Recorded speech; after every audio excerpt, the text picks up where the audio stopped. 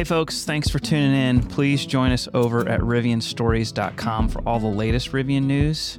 Maybe pick up yourself a t-shirt while you're there. Thanks. We're very excited about the year ahead and looking forward to getting a lot more vehicles on the road and our path towards profitability. Thank you, everyone.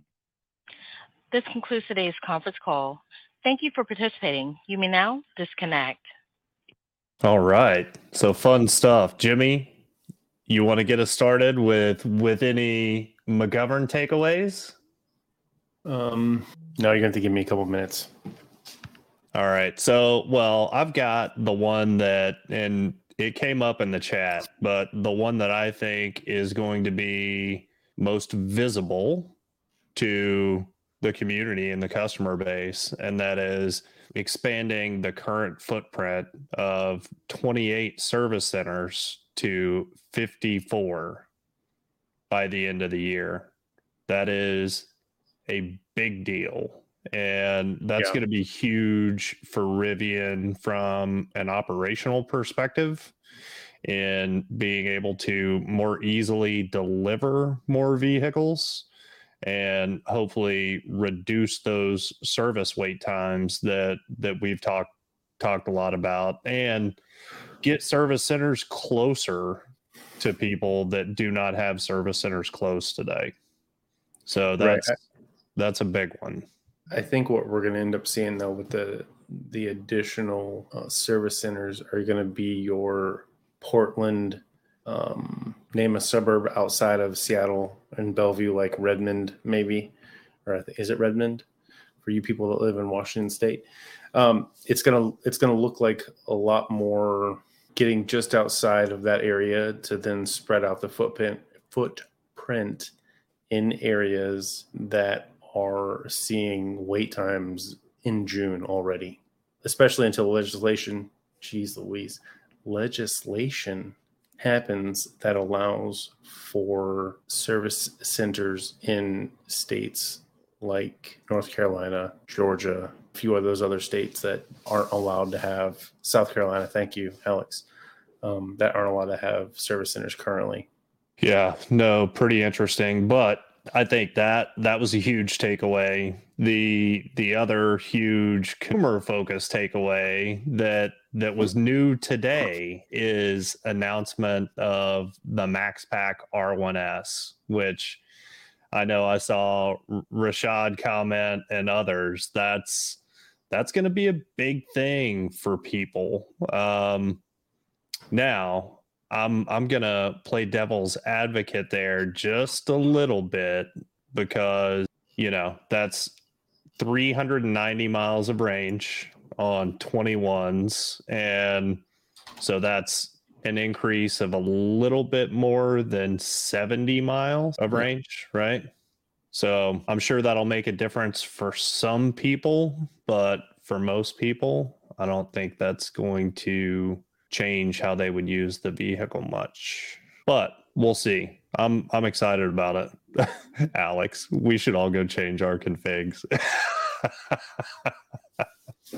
Next one for me would be the re-rate that they are planning to do mid 24, which would then bump up from 50 to 85. So 65 to 85, if I'm not mistaken, with regards to R1 production capacity. Yeah, I mean, that's significant. And matter of fact, I'm sure they're going to need that to stay in front of the reservation, backlog. Because, man, I'll tell you what, I know, and granted, they're not talking about this yet, but they've mentioned the backlog into 2024 with the reservations that are on the books today. But so many of the people that see R1Ts or my R1S, they're like, how much does it cost to reserve one? And how soon would I get it? People are still plunking down the reservations at current prices, even that do not qualify for, the federal tax incentives. I think people see the value in the vehicles and are impressed by them. So we'll see. From a financial perspective, the news that I thought was big was that, yeah, they're forecasting positive gross margins in 2024. And obviously, over the course of 2023, the burn rate, the cash that they're burning is going to go down. And with $11.5 billion of cash in the bank, that does provide them pretty good runway, right?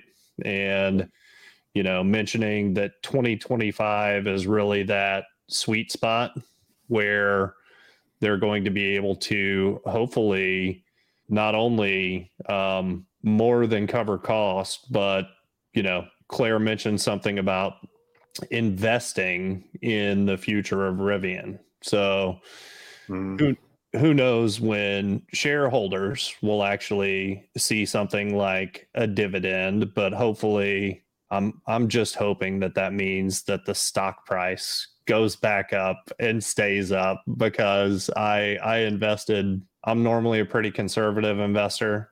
I invested too much in Rivian and took it in the pants. Yeah, you and me both, bud. You and me both. Yeah, Conundrum, I don't think, unless I heard wrong, I thought it was more like an additional 5% when it came to microtransactions, not 25%. Well, right. So to kind of break that down a little bit, is they think that the non-vehicle side of the business will contribute, you know, an extra 5% in their overall margins. Yep. So it's going to be much smaller numbers at much higher gross margins for that portion of the business, if that makes sense, that will contribute an overall 5% increase to company-wide gross margins. Yeah, it'll be interesting to see. You know, we're knocking on the door of March, obviously tomorrow, but we're a month and change away from the RAN no longer being free for the 10-ish locations, I think, that are currently online. So it'll be interesting to see in next call when, or if they at least talk about what they're making from the RAN and the RAN sites they currently have. Yeah, I do think that, yeah, they're counting a little bit more on subscription revenues for various things, including their fleet platform, once more of the commercial vans make their way out there. And yeah, I'm sure that there's going to be a subscription component for the consumer side as well. We still need to see what the membership program is all about, what all's included, what does it cost, so on and so forth. But I don't know. Yeah, so Stephen, real quick, while you got that question out, if you go to Rivian's site under charging, scroll down halfway and you'll see at least the sites they're announcing. There are a few sites that have been spotted and are being used by people that Rivian does not have live yet on the truck or on the site, like Blowing Rock there in North Carolina. That's currently up. And Connor, thank you for posting that link. Sorry, and I'm catching up in the chat over here to see if there's anything that, golly, it kind of blew up there, man. It did blow up. But yeah, I still want to see more RAN sites, and God, it is disappointing just from a consumer point of view when, you know, there's supposed to be this magical charging network. And yeah, I think there's only 2 that are coming soon in Texas, which I was reminded the other day when I spent some time at the Capitol. Texas is the 9th largest economy in the world. And yeah, we'll have 2 RAN chargers. So that's exciting. The Texans also think that Texas is the biggest state No, we're The not. United States of America. Alaska's the Not best. not according to most Texans. I'm just saying. Whatever, bro. Anyway. Thanks, Tim, for hanging out. Okay, let's see. It is pretty cool to see who posted that link for new service centers. I lost it. Anyways, so the service centers are up on whoever posted that link. I missed it. I apologize. Anyways, if you look, Jacksonville is now officially on the map as a service center coming soon, which is pretty sweet. Yep. So Rashad just asked, what is the difference between kind of pre-orders and reservation holders? And Rashad, that is where they drew the hard line about, as a reservation holder, there is no pricing tied to your reservation at all. That's where they made it really clear that, hey, pricing and options can change based on where you are in line and, when you might actually take delivery. And Bob, yes, you are correct. Bob said Texas is crazy cheap for Electrify America. Jimmy, I think Florida is as well because it's by the minute. Yeah. So Bob, 100%. I actually did some charging, not this last weekend, but the weekend before.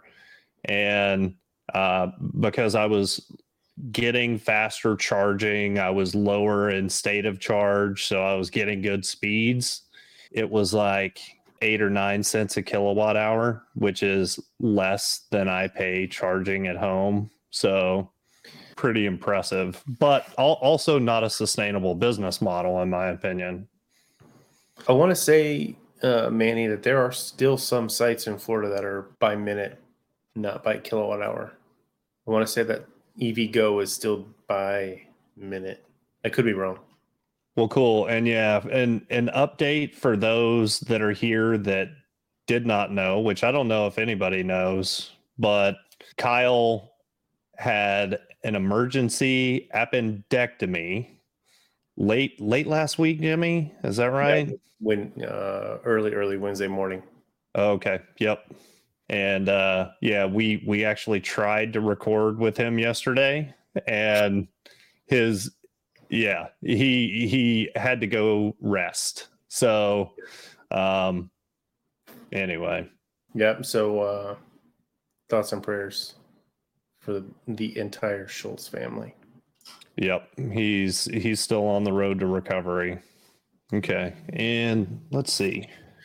Latest distribution of BIL funds. Oh, infrastructure bill. The NEVI program. I don't know. I'm not following that one, but I do think that Rivian is going to want to have stations that they submit for federal funding under the infrastructure bill, the National Electric Vehicle Infrastructure Program. And that means that those could not be Rivian specific. They're going to have to open it up, and I hope that helps us see more Rivian Adventure Network charging stations, because I haven't been able to use one yet, but I've heard that they work amazingly. Yeah. Mike, you said that there were 20 RANs. I had no idea that there were that many open already, with 99.2% of them being on the West Coast. That's insane. Yeah. So middle of the country soon, I hope. Other than Colorado had got the first two, something like that. And Gerald's asking about NEVI funding requiring them to be built along alternative fuel corridors. So no, there have been alternative fuel corridors that are planned, which is major highways and interstates. The requirement there is that there are charging stations that qualify every 50 or meet their requirements every 50 miles. The federal requirement for rural locations is to have charging sites that meet their spec every 100 miles. The plan here in Texas, because the states are actually responsible for the plans, they submit that to USDOT. Here in Texas, the plan is even in rural locations, every 70 miles is what Texas has written their plan to. So, well, cool. So, any other questions or any other comments? Anything else that we should talk about before we wrap things up? I've got one, but I don't know if I'm allowed to share it based off of that email that you and I got today. Embargo was over at 4:15 p.m., Jimmy. Yeah, for the thing going on in Georgia. Oh, yeah. Well, I would think that they only told us there was an embargo until 4:15 p.m. So I guess we can share with the group here. RJ and Georgia politicians are having an event tomorrow, and I don't have the email up in front of me, Jimmy, but I'm getting there. There is a press event, and I guess it's about the obviously about Rivian and their investment in Georgia. Yeah, so March 1st, 2 p.m., the governor, RJ, the lieutenant governor, and some other people will be providing remarks celebrating Rivian's partnership with Georgia. Following the program, media will also have the opportunity to explore multiple Rivian R1T and R1S vehicles. Yeah. So March 1st, 2 p.m. I'm sure that video will be going. It'll be hitting the news cycle at some point. Oh yeah, without a doubt. Press will be there, so it'll be a big deal. Tony actually sends his regrets. He is in Georgia, getting ready for tomorrow's event. Oh, nice. Well, that's cool. Yeah. Heck of a deal. Well, thanks everybody for joining us, and hope we need to do another backers chat soon, Jimmy. So we need to get that on the books for sure. I mean, do we just need to put ourselves on the spot and just pick a date? Yes, but not right now, because I'm gonna wrap this up and run to take a bio break. But anyway, right. Well, I'm texting you when we get off here, and we need to pick a date. All right, done. Thanks, guys, for coming out. Thanks, Skylar, for running this bad boy. Hey, my pleasure. Thanks, everybody. Have a good evening. Bye. Yeah, see you guys.